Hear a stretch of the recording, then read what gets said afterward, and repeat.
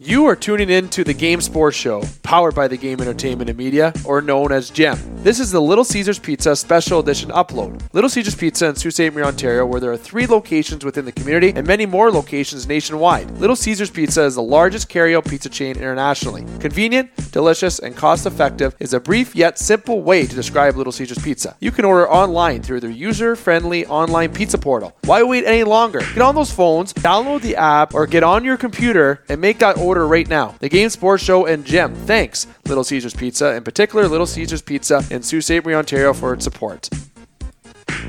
Booyah, and it's time for the Game Sports Show. It is your host, David McKeag Jr., bringing you another special edition upload powered by the Game Entertainment and Media and sponsored by Little Caesars Pizza. Now, getting right into our co-host joining yours truly tonight. They call him Mr. Clean, and not going to get to as of why. You all know him. You all love his voice. He's a part of the Game Sports Show family and the Game Entertainment and Media family as a general sports analyst. He's in particular a hockey and video expert. Those absolute fire videos that we upload on all of our social media and website. This is the guy that does that. It isn't yours truly that does it. And he's also one competitive individual, especially when it comes to NHL 21 or video games in general. The one and only Alex Parr. Alex, my friend, how are you? I'm very good, but I mean, I feel like they can put the Mr. Clean reference together when they look at the picture used on the website. And got to be competitive at something. If it isn't real sports, it's got to be the video game versions. Oh, that picture that you have on the website is awesome. There's a couple bad ones on our About page, I must say. Like those. Man. Though I will say flat out, put myself under the bus. I don't know where the heck I am with those pictures, but we need to update those, especially Brooksy's. It looks like he just got out of the shower and he's trying out for a Calvin Klein model session. That sounds like it would be like a good photo, Brooksy, if you're listening right now. But otherwise, I digress. Trying too hard. That's what that's called. Oh, I got you. I see what you're saying. Now, getting to our Little Caesars Special Edition guest, and I love to get into my intros. He is a current professional hockey player. He's within the Carolina Hurricanes organization, actively for the Chicago Wolves at the time of this recording. He had played a game in Carolina. He's a former second-round pick in 2009, drafted by the Florida Panthers. He's an alum for the U.S. National Development Program at the University of Denver. He played in the World Junior Championship representing the United States in 2011, where he posted 2 goals in the tournament and got a bronze medal. To date, he has played 95 NHL games between Florida, the Calgary, Vancouver, and of course the Carolina Hurricanes, a total of 26 points. He has played an additional 261 professional games between the AHL, Swiss A League, and the KHL, totaling 356 professional games to date. He's a winner of the Denver Cup and MVP recipient of that tournament. He's the oldest brother of the Shore family, who have had numerous hockey success tales all around. Oh, and he was born in 1991. Now, why is that relevant? Well, I was born in 1991. However, this guest had his name called in the draft when mine was called to get off the ice in junior hockey. And if you haven't guessed who this guest is, despite the last name hint at all or the title of this show, the one and only Drew Shore. Drew, thanks for taking the time to come on the show, pal. No problem. What's going on, guys? No problem. You know what? Did I get everything right in that introduction? I'm always nervous to make sure I got my facts right and all that. I just wing those intros usually. No, it was pretty good. Unfortunately, there's so many teams there. It would have been nice if there weren't quite as many teams, but yeah, it was pretty good.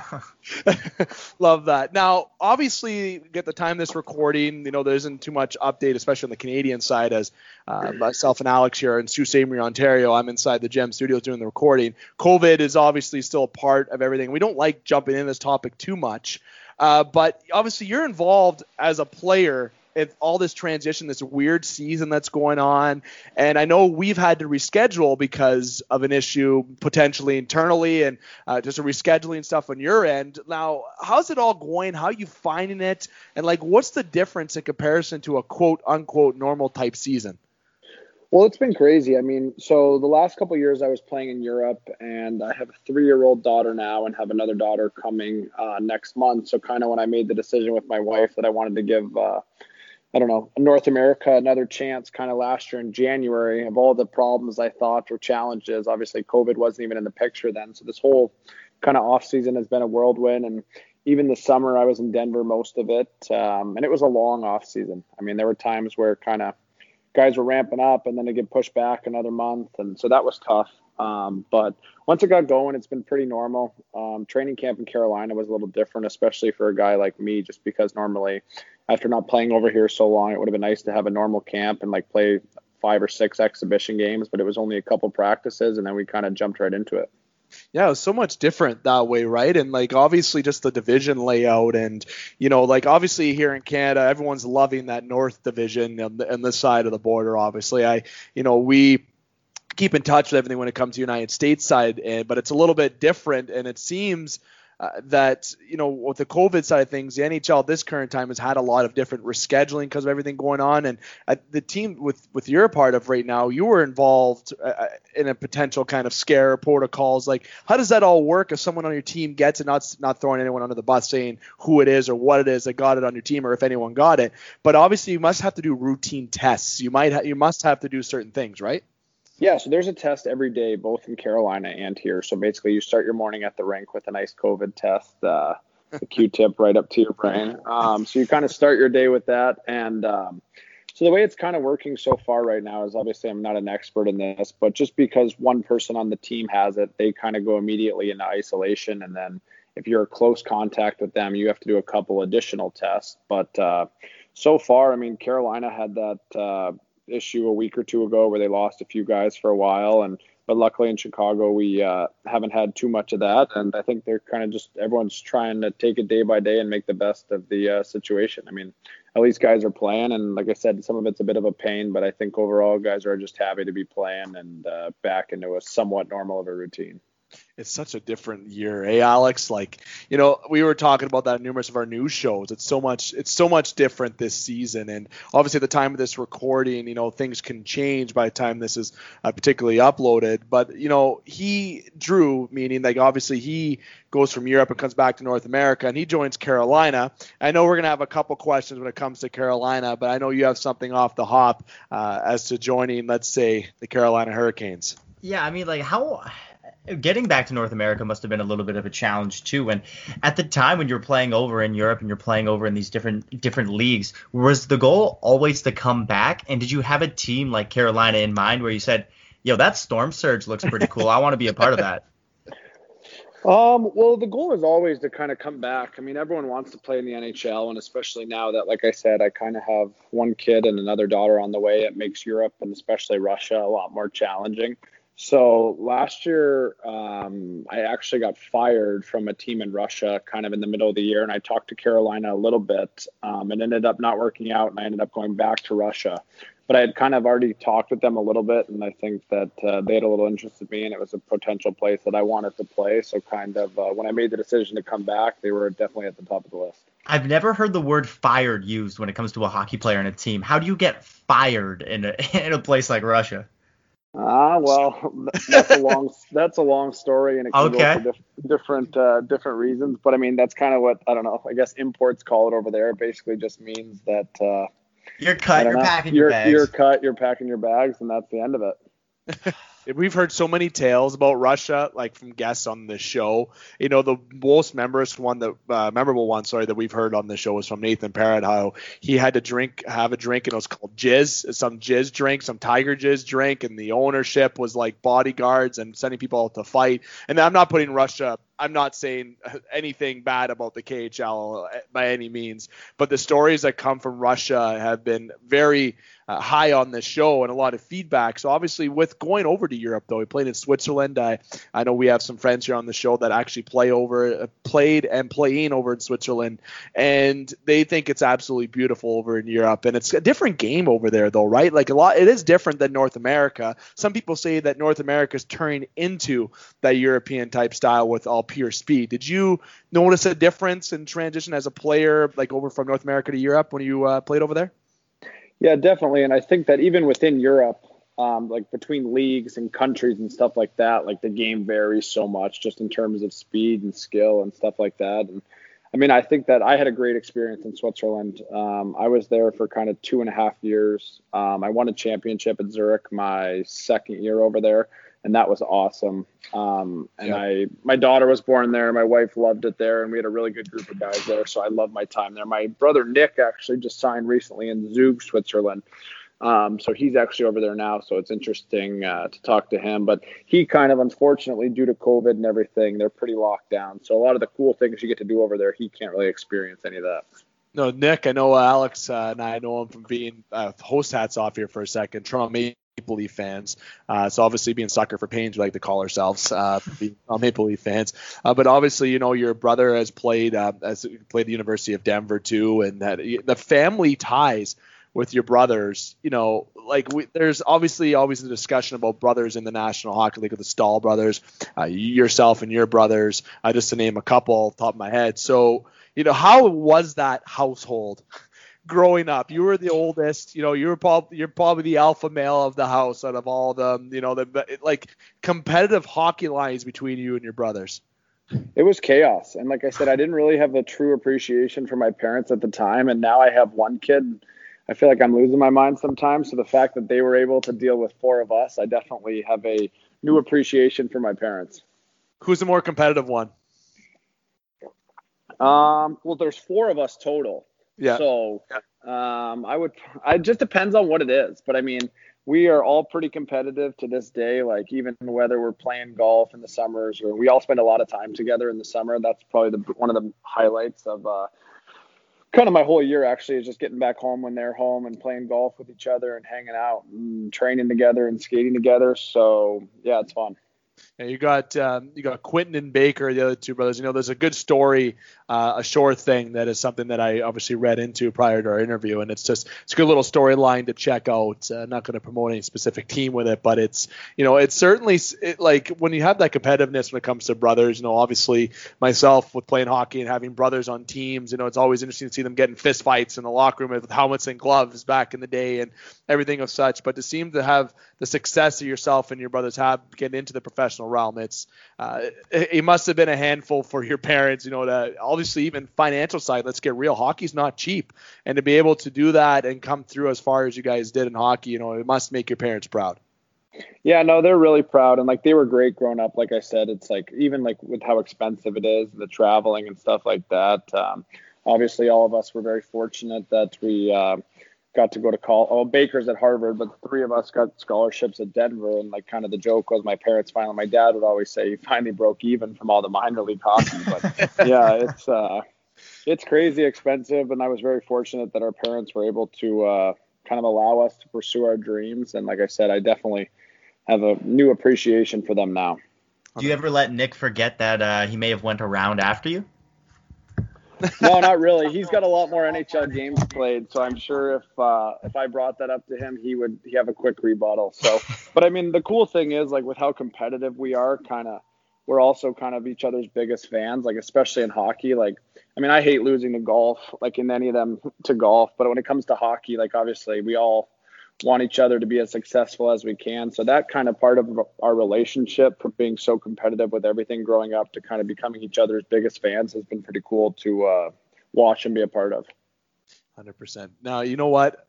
There's a lot of things in your career that's great that we're going to get into, but I wanted to go – it's going to go all over the place. That's what we like doing here on the Game Sports Show, just going all over the map. But we're going to start off with the obvious point, kind of where we did on the post opener, where we were talking about Carolina and what you're doing now. But, the Carolina Hurricanes, they like to be called the bunch of jerks, and that comes from, of course, the Don Cherry side of things here in Canada and everything of such, and they embrace that. Obviously, in the social media with the Carolina Hurricanes is absolutely unbelievable. It's funny. It's one of the better pages in hockey for that, along with even the Philadelphia Flyers have a very good media page as well. But you signed there, and part in yourself already asked you about going back to the National Hockey League. But in terms of training overall this year for yourself, you've touched on how it was different this year. There's a longer layoff, etc. But for yourself to get prepped for the year, did your training regimen have to change at all?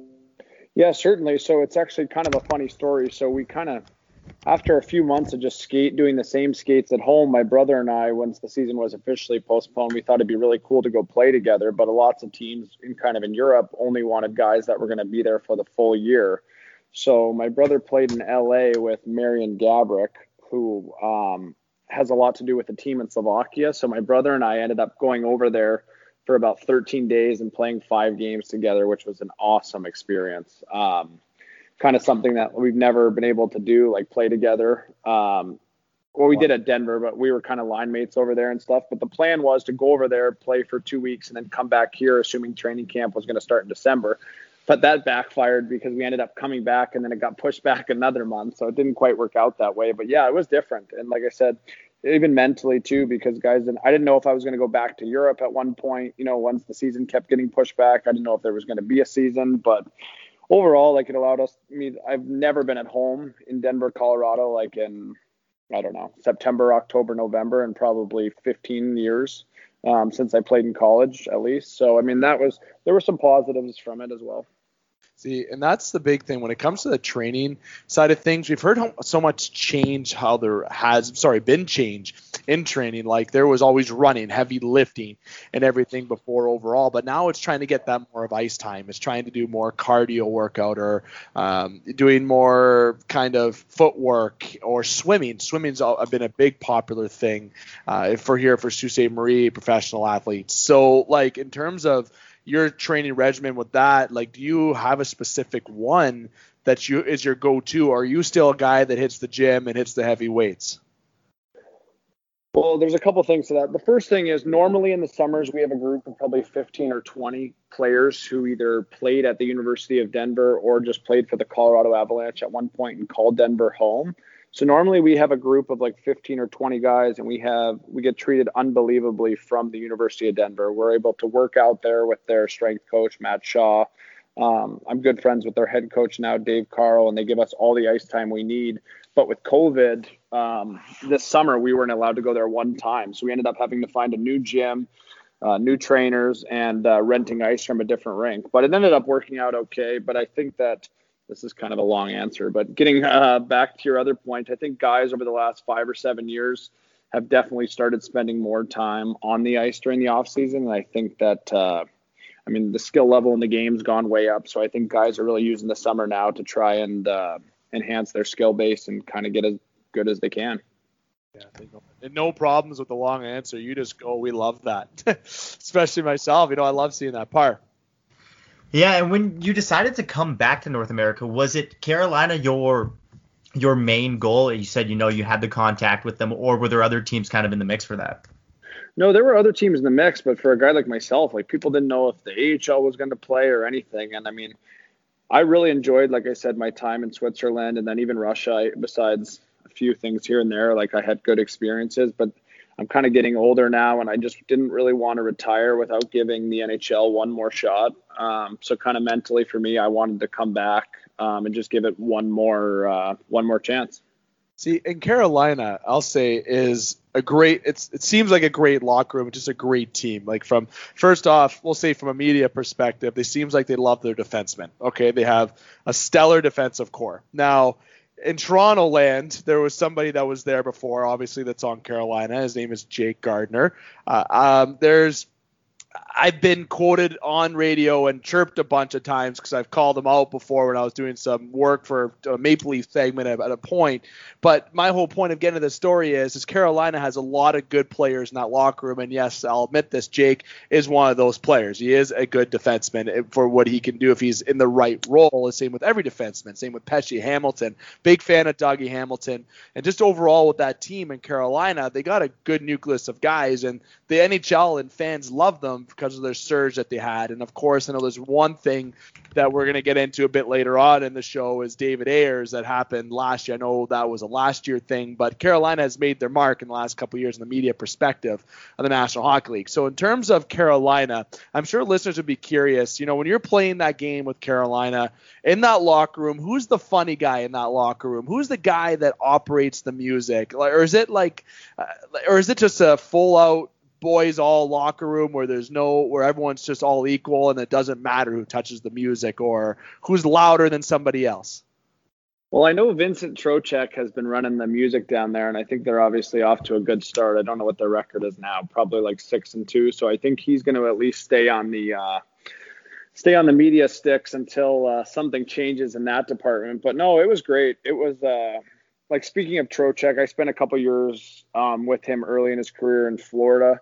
So it's definitely nice knowing a guy or two when you go into a new room. But all of their guys were great guys. And I think that's part of what really makes that team a good team is I think they have a pretty good culture in the room. And like you said, having 6, they actually have a young D-man, Jake Bean, who won AHL D-Man of the Year, so I can throw him in there. So I think they have 7 of some of the top D-man in the league, so that doesn't hurt either. Oh, no, they got a stacked core. Then Aho and the group, and, of course, Svechnikov knows what he's doing out there as well. It's certainly a very good crew. And in net, James Reimer, Optimus Rhyme, another former Leaf favorite, who's actually having a stellar start to his year at the time of this recording as well. It's just a team that you can't dislike. Am I right, Alex? Well, I mean, it depends. Now that the Leafs don't have to play them at all this year, I can like them a little bit more. But and a note on the record, 7-2, so even better than you had originally thought. Okay, so I guess he stays on the tunes until that changes. And when you were in there, how are those tunes? Do you approve of them, or do you just say, they're winning, I'm not going to say anything? No, I mean, I think he spends a lot of time on it, from what I can tell. So I think that it was pretty complimentary of his mix. You know what? That's funny. See, Carolina is it seems like just an overall fun group. Do they ever talk about in the room about the storm surge or anything like that? Or is it, do they plan it before the game? Like, I know it's a little bit different this year, obviously, but was that ever a conversation brought up in the room at all, your time being in the room with the boys? No, so unfortunately, I can't really talk on that because obviously this year with no fans and only playing one game, it's a lot different. But I mean, I think that, obviously it got a little media attention. And I think overall it's good for hockey just because, I don't know, I think that hockey has just such a reputation for being so, I don't know what the word would be, but boring outside of the game. So I think that anything people want to do to grab more attention to the game. And I mean, I think like even ESPN might have picked that up a few times last year. I think it's good for the game. Oh, it's fantastic for the game. They have it in video games now. I also know some teams in the North Canadian region that love doing it after games. It's just an effect that it had, right? And it's not cocky. It's not nothing. It's something that, should be enjoyed as a fan, because I think giving back to the fans is the whole point of doing that. Yeah, like I said, I think it's good for the fans. I think that it makes more people want to go to game, gives them a better atmosphere, brings more attention to the game. Like you said, people who are even non-traditional hockey fans are talking about it. So, I mean, I think it's good. Well, I mean, too, don't mind me, Dave, but you played over in Europe, and you see how those fans embrace their teams. I think the Storm Surge is really, really close to some of the things that you see over there. I for one, love asking the people that do come on the show, are maybe the fans in Europe not necessarily better, but do you think fans in North America could adapt and take some of those things from that game into the way that they celebrate their team over here? Yeah, I mean, it's different over there. It definitely has more of like a soccer type atmosphere there. But there's some amazing places over there, like Bern, Switzerland. I think they kind of have I think they sell out probably 18 or 19,000 every night, but like 12 of the 19,000 is like standing room only. So people are like banging drums and cheering the whole game. And it's a pretty fun atmosphere. That was definitely one of the best parts about playing in Switzerland, was just how involved the fans were. And it makes it fun as a player just because, kind of going into every rink, especially at like on the road or at home, that it's going to give you a little extra energy. And I loved it. See, thumbs up to that. And now, the one thing about Carolina I wanted to ask, okay, is that is a passionate market now more than it's been. And obviously Florida, we don't have to jump in about Florida's fan base, not here to chirp Florida or anything of that. I've already done that on previous segments where I've said, that I wish that fan base was better in Florida because they have such a very good team. But with sticking with Carolina here, Rod Brind'Amour as a coach. So I know at the time of this recording, the day of this recording, you played one game for them, but obviously you've been around the room. That guy, it still does workout videos. The guy still looks like he can probably play in the National Hockey League and skate circles around specific guys. How is Rod Brind'Amour's energy as a coach? He seems like he'd be an absolute fire of a coach. Yeah, I think all the guys love him there, and I think that. Obviously I have very limited experience with him. Only talked to him a few times, played one game, but you can tell right away that I think the majority of guys in that locker room really love playing for him. And it was certainly good down there. I think they were on a 5-game win streak when I was down there, so that makes everyone's mood a little bit easier. But I think that guys all know his career and how hard he played and how hard he worked. So it's definitely one of those things when he gets on guys, that he would have done it as a player. So I think it definitely pushes guys to go the extra inch for him. Oh, he's so competitive. Now, I know we talked a lot about Carolina, but I know Parr has a couple addresses that he'll bring towards your college days. Yeah, so you went to the University of Denver, and that must have been super cool getting to stay at home and play in front of your family on any given night. But for some players, they want to go the route of junior, and it's not like you didn't have the opportunity, drafted by the Chilliwack Bruins in the second round, but you said, no, I really want to stick it out and stay at home. What kind of went into that decision? So I don't know how it is now, but back then you were drafted at, I think, 14 or 15, but you had 1 year until you were eligible to play. So at first, my goal was hockey, hockey, hockey, and all I wanted to do was sign in Chilliwack right away. And my dad kind of sat me down and said, like, obviously I'll support you if you go this way, but you can't play next season anyway, so why don't you just give it a year to think about it and then make your decision? So I said okay, and then I ended up signing to play in the national development team, and just spent some time kind of where we were located. There was almost right on Michigan's campus. So I got to go to a couple college hockey games and college actually football games at the University of Michigan, which is one of the coolest things. What a party. Yeah. So I kind of saw that side of it and realized that I was going to go the college route. And like I said, just being 10 minutes from Denver and just like being able to have all my friends, my parents at the games and stuff like that was awesome. And I loved my time there. See, being in Denver is such a great school to go to, and Denver is such a beautiful city too, right? Like Colorado, everything of such, like being in there, players loved it. That is, and players love going there. Like having some friends that play in the National Hockey League who love that experience in being in like Colorado, being in Denver, etc. And being at the University of Denver, and yes, you going the route of going that college route, I feel like is a best decision because you're able to get your education, obviously, and you're also able to play hockey. But with that, obviously, you left. It was, I think, before your senior year, right? Your final year of college, you opted and went to Florida. And I know we're going to backtrack to the draft a little bit, but right now, sticking on this point, what was the background in terms of opting out of your final year of college to go into the Florida Panthers organization? Was there an influence because of what Florida told you at the time, or would you be able to get into that in more detail? Yeah, certainly. I mean, I think now looking back, I almost wish I would have stayed for my senior year. But at the time, as like a 19 or 20-year-old kid, and you worked your whole life to go to the NHL, and then someone says, here, like, we're ready to sign you, we'll give you a chance. It was kind of like a no-brainer at the time. Like, once I kind of got that opportunity and realized it was like I had a good chance to play, then I didn't really think much about it because I had worked so hard to get there that, I was ready to go.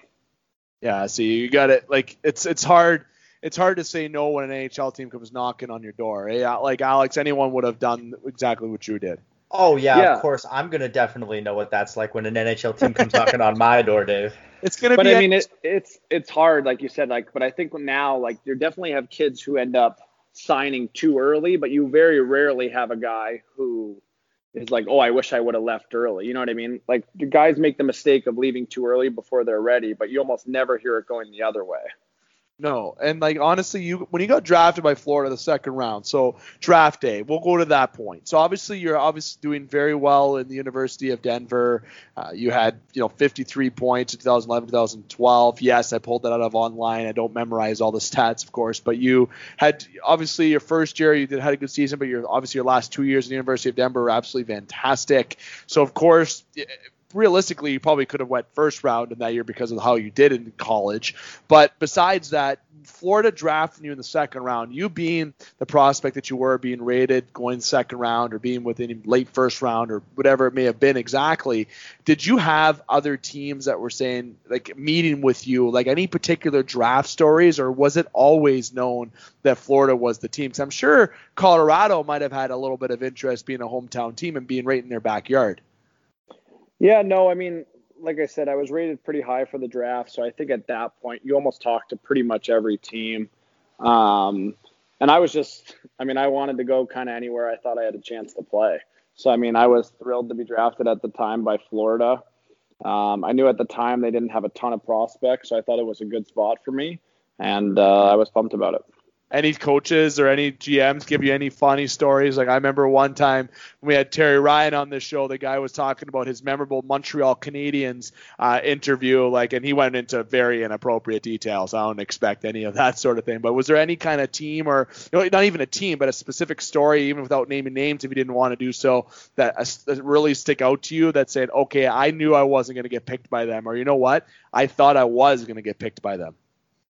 I can't really remember any horrible ones. I mean, I know that there was one. I was in a meeting with one team that ran long, so I ended up being late to the second meeting. I forget who the teams were with, but right when I walked in, they grilled me about like being late and whether that was a habit of me being late or something like that. And I literally, my other meeting was in the hotel room next door, and as soon as that was finished, so I was a little flustered as an 18-year-old kid. Obviously, you walk in there a little nervous, and they start coming at you hot about being late for the meeting. But no, I didn't have any that were too bad. I really enjoyed the process, actually. Like, it was pretty cool as an 18-year-old kid. You're sitting across the table from NHL GMs, and they're asking you questions and stuff like that. So I enjoyed most of the process. Dude, that's amazing. Alex. And I mean, it wasn't too long away until you scored your first goal. Do you? I mean, it may not have been the most pretty of them, but can you take me through, even if you can remember it, what happened on your first NHL goal? Yeah, I remember it. It was pretty funny. I remember going into that game, I had some glorious chances in like the previous couple games, or I either hit the post or missed the net or something, and I ended up driving the net, and the rebound came, and then it kind of went off my shaft, and I kind of took a baseball swing at it. Then it went in the net, but then it was reviewed for about 5 minutes. So I had the pleasure of just kind of sitting there on the bench or on the ice. Just sweating bullets. Just sweating, not knowing if it was going to count again. But then it counted, and it was a pretty cool feeling. Do you still have the puck? I hope so. Yeah, I do have the puck. I think they actually do a pretty good job of that. Like, I don't know if it was the NHL or Florida, like put it kind of in a frame with the game sheet or something like that. And It's in my closet at my house. But yeah, it was pretty cool. And I mean, hey, against Braden Holtby, not a bad guy to score against. Yeah, it was a fun night. And of course, you're playing against the Washington Capitals. It was a bounce in a more of a creative way. But that team in Florida, too, obviously, Jonathan Huberdeau, there was guys that obviously Jonathan, of course, is still there, but that was the shortened season, if I remember correctly, 2012, 2013. And I know 2012, 2013, that's a season I think that a lot of Leaf fans would love to forget, in particular any kind of Canadian squads, but in 2012, 2013, there was a team there that, of course, didn't do well that season, but there's like guys like Jacob Markstrom who have moved on to have success in Calgary now. Jose Theodore, who was a Vezina winner, was more of a veteran on that team. You had Alexei Kovalev. You had, like I said, Jonathan Huberdeau, Brian Campbell. The list goes on for some good names that were on that team. And of course, now the director of player safety, one of the guys, George Peros, right? It seems like that was just a fun group to be a part of in Florida, and there was still some guys that were missing, of course, on that list that aren't on there because they weren't around yet, like Barkov, etc. But Florida was going in the right direction at that time, and it's just kind of they were in a tough division at that time too, because that's when the Atlantic was just getting really stronger with Boston, Tampa, Toronto, etc. But you seem to find your way into Florida, and being around a lot of those guys must have been a good kind of starting process for you to get ready for the pros. Yeah, it was awesome. I definitely met a lot of, like I said, we kind of had a lot of older guys in that team who had been around for a long time. So it was nice to learn from some of those guys. Kovalev actually ended up being the coach of a team in China that I played for in the KHL. So that was pretty funny that, like, I never thought playing in Florida with him as last year, he'd be coaching me 5 years later, let alone in China in the KHL. But it was like, yeah, I met a lot of guys, and I'm still friends with some of those guys in that group, and there were a lot of funny characters. And I think that year, I don't exactly remember, it was a long time ago, but some of those top players all got hurt kind of midway through the year, and the wheels kind of fell off. But, yeah, it was a good group of guys for sure. It's definitely a good group. But you know what? It's a big thing where, speaking of goals, that I want to backtrack to. Parr said, obviously, your creative first NHL goal that you had. Okay, in Germany, it was against Germany. I believed you were playing international hockey for the States. There's a YouTube video on it where you absolutely dangled a defenseman, okay, and went in and scored. I believe it was backhand. Now, obviously, growing up, you scored some goals in your career and going up to the professional level. Do you recall that goal against Germany? Was that the World Juniors? Remember the top of my head? Can you play that back to me at all? No, that was the World Championships, and I think I only had 2 goals that maybe the whole tournament, so I definitely remember that one. That dangle, okay, like people that know hockey and played hockey, when you're pulling off a dangle, you're looking at a couple things. Okay, I'm going to dangle this guy through the legs, or go through the stick, or just go wide and put my shoulder down. Were you going down the wing and being like, yeah, I'm going to go through this guy's legs, make him look silly, and absolutely bury this. No, I don't recall that. I don't think that was my thought process. It was, I don't know. I definitely spend a lot of time on stuff in the summers, and it's nice when something all comes together on the ice. Yeah, it does. Par. Yeah, and going back to the pro side of things as well, in the AHL, you had Markstrom as a goalie, and it took maybe a little bit of time for him to figure it out. But what do you think maybe changed for him, or what did you see while you played with him that you said, oh, man, this guy's going to figure it out?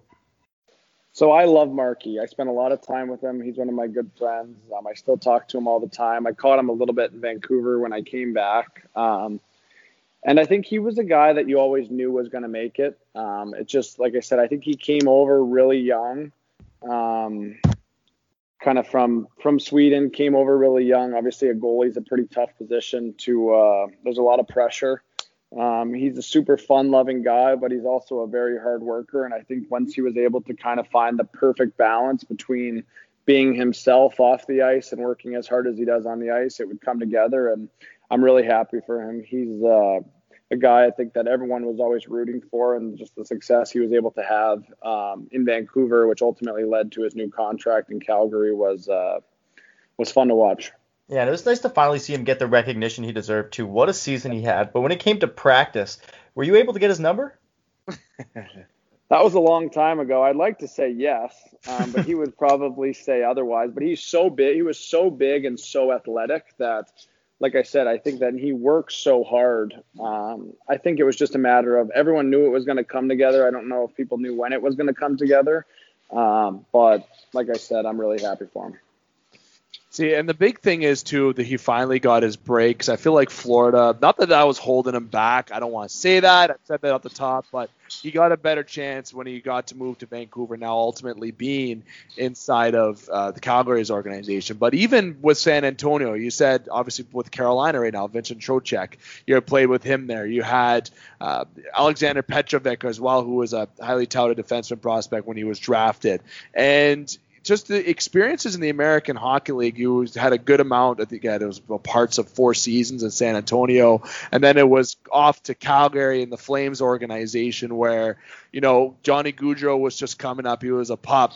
Sean Monahan, TJ Brody, who now is in Toronto, and just Bob Hartley as a coach, who's a legendary Colorado coach, who I'm sure you watched a little bit when he was coaching Colorado. So I kind of want to go into your days post-Florida. Of course, now you being within Carolina's organization. So in between all that, where you had the times in Calgary's organization and also Vancouver's, and we're going to jump into European hockey a little bit before that. But your time in Calgary, for the most part, there was a young team there with Gaudreau, Monahan, as I mentioned. Bob Hartley is the coach, you know, and the list goes on. Sam Bennett, I think, was an 18-year-old at that time. He was just starting. He was just a new draft pick at the time.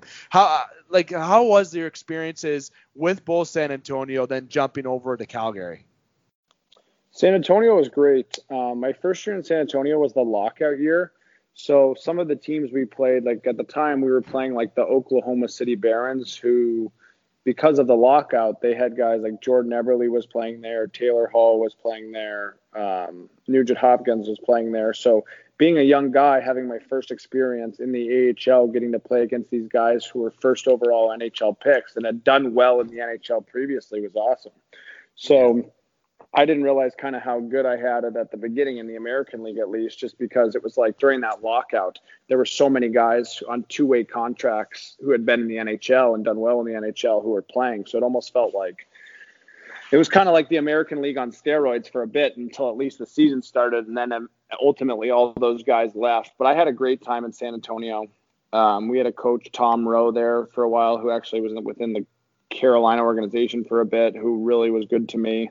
And then ultimately getting traded to Calgary was a bit of a different experience. Like you said, I spent probably a couple months there and didn't play a lot, so that was a little tough. But overall, I enjoyed my time there, and the city was good, and they had a great group of guys there as well, so that was fun.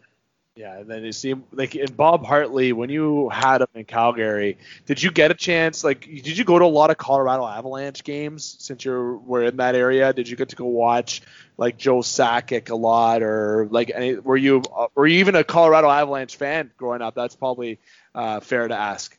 Yeah, I was. I think that's actually kind of how I got into hockey, is because when they moved to Denver, they had that team when they won the cup the one year with like the Ray Bork stuff and just all of. I mean, I don't know how many. They might have had 10 Hall of Famers on one team, so that definitely. I was a huge Avalanche fan. So yeah, I mean, I knew Bob from kind of coaching there, but like I said, I wasn't playing a lot, so unfortunately, I had to spend way too much time with Bob when I was in Calgary. Alex. And now that you're back in the AHL, you've been around the world playing hockey before. You've been there, done that in a sense. Do you have guys like the Suzukis of the team, for example, coming to you and asking for any advice? And what kind of stuff do you tell to these new guys trying to maneuver their way through a new league? Yeah, so the AHL is a bit different this year because, like you said, I'm in Chicago. So, well, first of all, we're sharing a team with Nashville. So it's Carolina and Nashville. And then both teams have about 5 to 7 junior eligible kids who normally I think you have to be 20 if you're playing from the CHL to play in the AHL. So they got a bunch of those guys here. So Carolina has a good group of young guys with like Suzuki, Seth Jarvis, who was just drafted, Jamison Reese. So they got a good group of young guys, and I actually have been at the hotel with them and kind of been driving some of them around. So that part's been fun as well.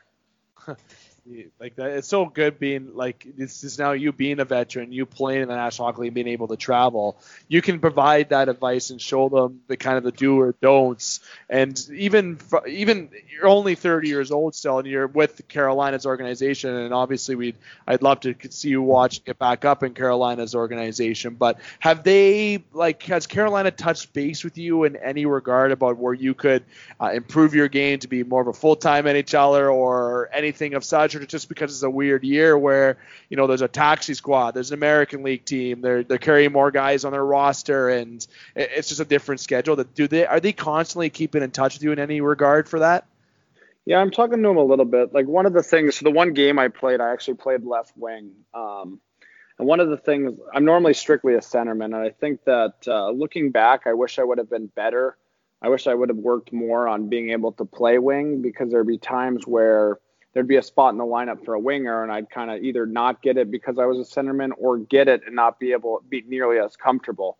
So, I mean, I definitely wish from that perspective that I would have been a little bit more versatile, and I think it would have allowed me to have more success. So right now I'm kind of just doing anything I can to hopefully, if I do get the call to go back there, like I said, the first game I played was the first time I've ever played left wing.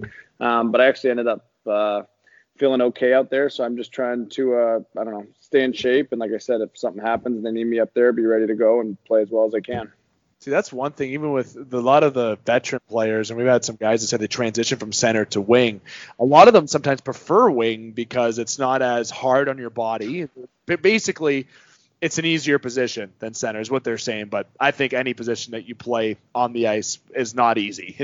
You're on the boards, you're watching the point. If you're a winger, right, there's certain sides. But it almost seems like being a winger, it seems like you can be either a small winger I like referring to like a Steve Sullivan back in the day that I've always been a big fan of, Martin St. Louis, those guys.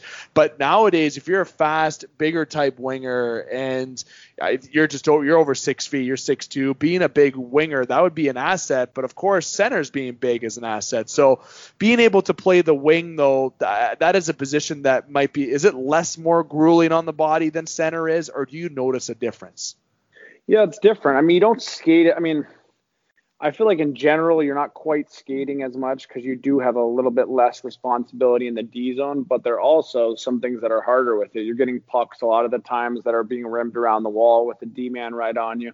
So it's almost like, I don't know if I would say it's easier. It's just the battles you have are in different areas of the ice. And it's almost like I said, you don't normally touch the puck as much, which can be good for some guys, bad for other guys, but it's just a different position. But I think that I definitely wish I would have been a little more versatile at it in years past, just because like it definitely as a player gives you a lot more chances to get in the lineup.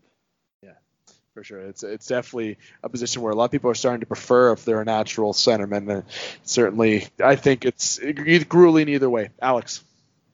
So also with that, go ahead. Yeah, go ahead. Well, I was just saying, like the way the systems are now, it's kind of like changing a little bit too, kind of from how it was 10 or 15 years ago, where kind of now the first guy back in the defensive zone kind of plays as the centerman, and lots of the good teams at least have kind of a righty and a lefty, like who can both take faceoffs. So guys are taking faceoffs on their strong side. So kind of like the traditional role of like a centerman and a winger is definitely, I think, a lot more blended now, kind of to how it was 10 years ago. That's a good term, blended. I like that. That is actually the perfect term for it. Perfect term. Alex. Now, when it comes to our podcast, we've had a lot of some tough guys on the show. Some of the goons, some of the enforcers of the hockey. Aren't you? You're going there. You're going to this question. Well, I'm curious, and I wouldn't say, Drew, I don't think by any means your skill set really coincides with the enforcer role. So I looked on Hockey Fights, and I wanted to take a peek. So Anthony Botetto, do you want to tell me a little bit about that story and when you were playing in the A?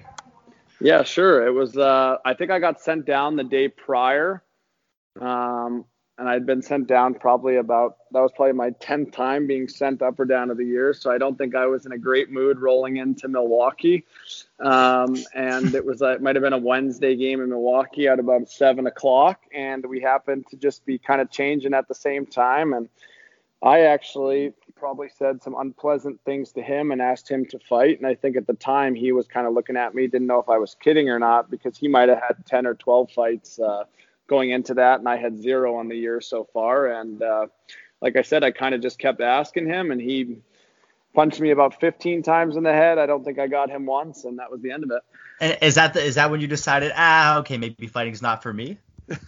Well, it was something that I don't know. I don't think asking someone who had already had 10 or 15 fights on the year and who's actually a very tough guy to fight. Yeah, why him of all guys? It was just, like I said, it was one of those things where he kind of caught me in a bad mood, and I think he, like I said, don't think he sweated it too much.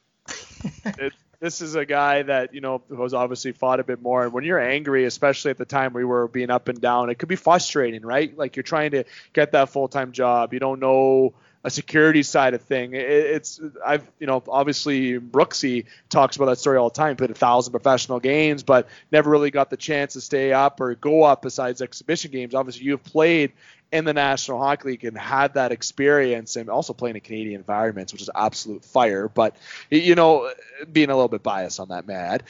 The overall thing, though, that I really kind of wanted to touch into, because I know there's a couple more topics I want to jump into before we let you go, is the European experiences. Okay, I know we kind of already did jump into it a tad, but between Switzerland and Russia, I don't want to ask which one might be a more beautiful place, because I think I know the answer of that. But being in Switzerland, is there ability in Switzerland like to have the hockey life balance? Because it seems like players that have played there, they have all these nice pictures of seeing the mountains, the waters in Switzerland, and the experiences in Switzerland. Just seems like the view might be better than playing hockey out there.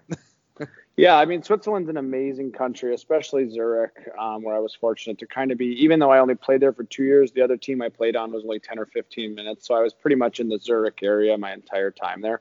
And it's beautiful. It's like the mountains are an hour or two away. And I mean, there's a lot of good things there. And I mean, the longest bus ride in Switzerland is about 2 or 3 hours. The fans are great. The teams take care of you really well, set you up in nice apartments and stuff like that. But I mean, at the same time, though, as like most guys are competitive, like you always kind of in the back of your mind do want to get back to the NHL. But in terms of places to be, especially in Europe, it's tough to beat there. Oh, definitely. You see, like the stories about Switzerland are fantastic. It's an amazing country, it seems to feel. But even Russia and Switzerland, the comparisons in league, I've heard that the KHL is a faster league than Switzerland. I've seen videos, obviously. I do think the KHL might be faster. Can you second that? Is the talent level different in the KHL than maybe in Switzerland would be, or even in how it would be in Sweden or anything in Europe? Yeah, I mean, I think the KHL is definitely better overall hockey than Switzerland. Yeah. But like both of those leagues are pretty top heavy in a sense that there's a few teams in each league that have a majority of the talent that are definitely kind of from a talent perspective a lot better than some of the bottom end teams. And that's true in both leagues. But like I said, I enjoyed my time in both. In Russia, it goes really good or really bad pretty quickly. When it's good, it's good. When it's bad, it's bad. So Switzerland's a little bit more stable, I would say. So I mean, there's that benefit. But like I said, I enjoyed both, and there's definitely some stories from both that I won't forget, and some friends I made that will last forever. And for me, when it comes to the year hockey calendar, my favorite hockey by far isn't the NHL. It's the World Juniors, and you were fortunate enough to not only play, but to medal as well. Do you have any stories from the 2011 World Juniors with the States that stick out to you to this day? Um, I don't need to name his name, but I remember there was a player on our team who made a comment about the city we were in on social media, and that was kind of just when social media was coming up. So being the hometown team, trying to get support from the people there, and then to have one of the players say something about the city that we were in, I don't think went over too well. But no, Yeah, overall, wasn't I that had one played in the States too?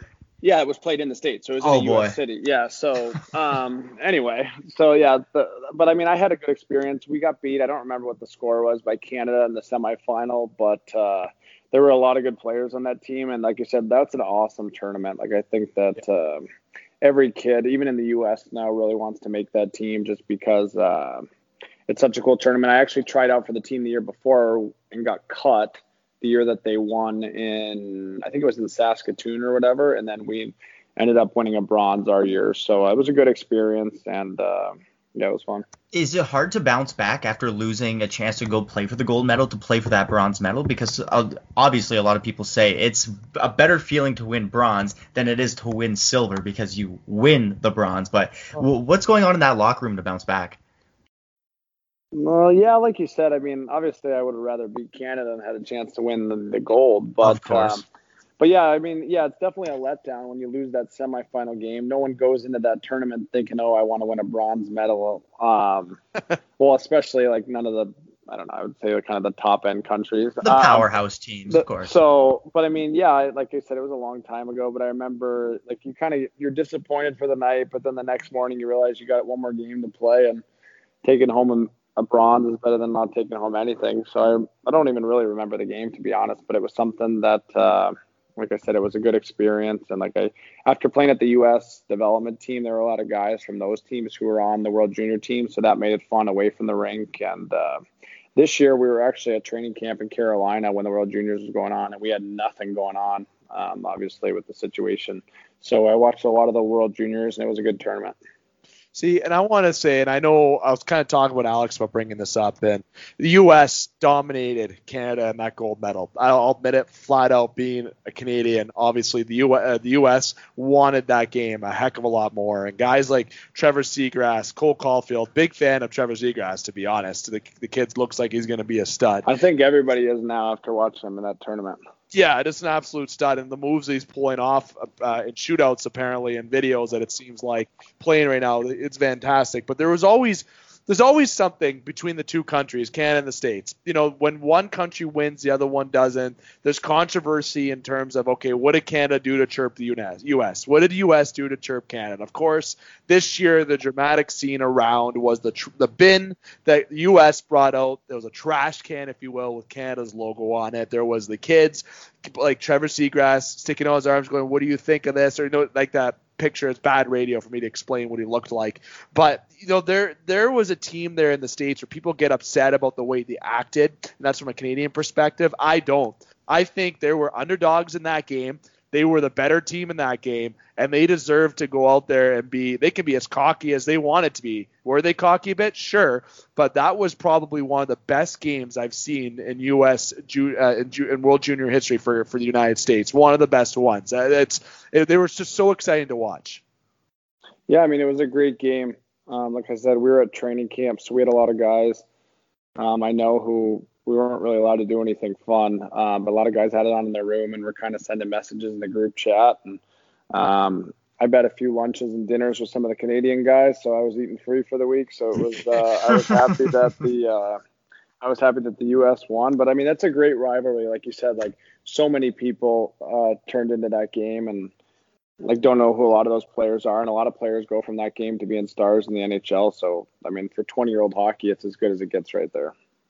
Fantastic. Now, Alex and myself have went through a lot of different topics. We're getting towards the end of the show, and we're getting to the conclusion portion, Drew. There's bonus questions, okay? All right. The bonus questions that we call them, that throw you kind of off guard, out of the blue, okay? So I'm actually going to go the route. I like stealing one of our co-hosts' question. Yes, I can't get original with it. I just love this question, and I think it fits for you because of the influence you had growing up, of you having a competitive family, brothers that are playing hockey, great parents that supported you through it. And I think I know what your answer is going to be, so I'm going to make it a two-parter. So who is, outside of your family, okay, your brothers and obviously your parents, your most influential piece of being a hockey player that made you who you are today? And also, before you played in the National Hockey League, if you had to choose two line mates to play one more game with that you played with before you played professional hockey, who would they be? Oh, wow. Yeah, okay. Our question. Oh yeah, we throw everyone for a loop for this one. All right. Well, I'll start with the two line mates. I would go with Crosby and Kane would be the two line mates. Okay. There you go. So those would be who I would play, and then most influential outside of my family. Yeah, I obviously would. That's tough. I know. I'm trying to think. It's good. It's normal to think on this one. It's normal to take a pause to think. It's certainly, when you outside of family, it's real difficult to choose. I've had way too many coaches too. I was trying to go with that route, but I think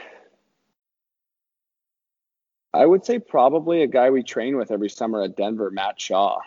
I would say he's just a good guy, and like I said, he kind of came in right as I was getting out of DU, but now he's almost turned into more of a friend and kind of just a guy to talk to during the year. And whether I'm in Russia or Chicago or Carolina, like if I ever needed anything, he'd be a guy who I could reach out to. I've reached out to him when I've been hurt. Like, I don't know whether it's I hurt my groin or something in Russia.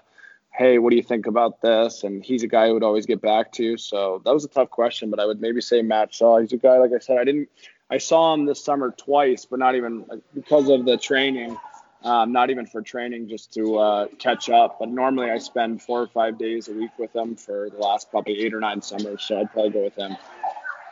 Now, I know we're definitely throwing Alex on the spot with this because he doesn't do as. But Alex, I want you to think of a question that would be true for a loop. You're saving the best for last, like I always tell Brooks. I don't know if this isn't necessarily going to throw him for a loop, but when you think about big hockey coverage, obviously that's going to be a lot of the Canadian teams, as it's kind of the sport up here. So maybe Carolina doesn't get the rub necessarily that other teams do. Who do you think is one of the people in either the Carolina system in Chicago or in Carolina that is just too good and doesn't get the attention that you think they necessarily should because they're just that good? Wow. Well, I mean, I would say half their team right now, kind of with what you said. I mean, I think that, they have so many guys. But I would say probably, I mean, everyone knows who they are, but I think if that Aho or Svechnikov were playing in a Canadian market, it would be every night, like TSN, every night, everything. So, I mean, those two guys, I would say I was pretty impressed with both of them at camp, just not having played really against them much because I'd kind of been gone since they had kind of turned into stars in the NHL. So I was really impressed with both of those guys. And then they got a couple of young kids right now in Chicago. Seth Jarvis, who is their 13th overall pick. Great pick. This year is going to be a player. I think he kind of, just in his own words, I think he kind of had a slow start to his draft year and then kind of showed people the player that he's going to be the second half. So I think that if it wouldn't have been for his slow start, I think he could have maybe even gone it higher. And like I said, those are coming from other people. So I would say kind of, but I mean, Carolina has so many players. Like I said, their D-core kind of 1 through 7, I think is as good as any D-core in the league. And then kind of with those two guys leading the way up front, that I think that if they were in a different market, they would be pretty much talked about nonstop. If Svechnikov played on the Leafs or with the Habs, I think every Sports Center would end just showing one of the lacrosse goals or whatever, and they would never the fans would never let you forget that. Well, so I actually was watching, one of the times he did that last year was against my brother who was playing in Winnipeg. And I remember I was like kind of doing something, but I had the game on, I was paying attention and I saw him pick it up and score. But I thought the broadcast was just showing like a clip of him doing it the first time. And then like 5 minutes later, I realized that he just did it again. So yeah, he's phenomenal. They got a ton of good guys there, and I think that they're going to be one of the best teams for the next, I don't know, 5 or 10 years until those guys either move on or do something else. But you know what? One thing we didn't really bring up that, you know what, we should, Alex, is David Ayres. So I lied when I said there was another question because there is one more. Do they ever talk about David Ayres inside the Carolina Lock? I know you were there for the one game, but is that a thing around Carolina still when they talk about the Zamboni driver beating the Toronto Maple Leafs? Is that still a thing at all? I didn't hear anything about that. Obviously, I know a lot about the story just because of how much national media coverage it got last year. Yeah. But no, that was not something that was brought up this year. Good. I'm glad you guys forget about it. We'll forget about it, and let's just never mention it again. That might be worse than the 2013 collapse if you're a Toronto fan. But spin the wheel and see what it lands on. They're all awful. That's hilarious. Nonetheless, it's still they're looking pretty good this year, though. We'll see. That's kind of the thing, Drew. We've done this a while. They do pretty good. They get our hopes up and crush us. So we're prepared for this. We're strong. Honestly, Carolina team that are definitely a favorite, and just overall, I'm very interested to see how the rest of this year goes. And Drew, for yourself, I know you being in Chicago, hopefully you get the chance to go back up to Carolina at the time of this recording. That's where you are, but maybe when we keep in touch, you can tell us some more stories when you get back up into the National Hockey League, which obviously determinations to get there. And I think Carolina would definitely be a strong team to be a part of because of the success that they're going down. But overall, I know you're on social media.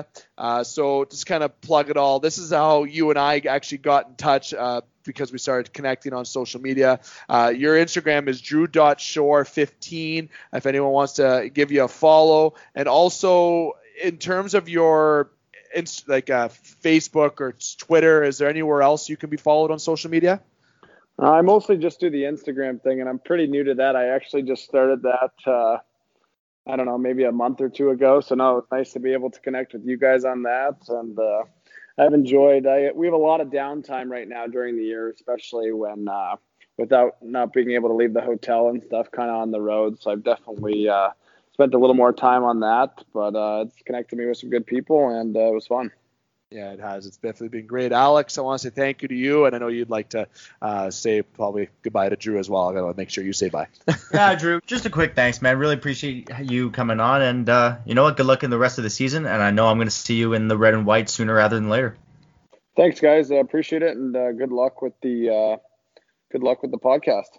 Definitely, and we appreciate having you on, and it'll be hopefully sometime we can have you on in the future as your career goes on. Again, thank you to Drew Shore, thank you to Alex Parr, thank you to the listeners. Make sure to give Drew Shore a follow on Instagram. Make sure to keep extra tabs on the Carolina Hurricanes. I know I will now. There's a team that is certainly fun to watch, and definitely keep an eye for yourself in the American Hockey League, Drew, and hopefully everyone can stay safe because at the time of this recording, COVID is obviously in still full effect. But nonetheless, this has been the special edition upload of the Game Sports Show presented by Little Caesars and powered by the Game Entertainment and Media. We appreciate you stopping by. Make sure to hit like, follow, and subscribe on all of the platforms that GEM, acronym for the Game Entertainment Media, bring forward to you. Now, getting to our conclusion, I would like to remind you to keep your stick on the ice, swing your bats, catch your touchdowns, drain your threes, and shoot your shots.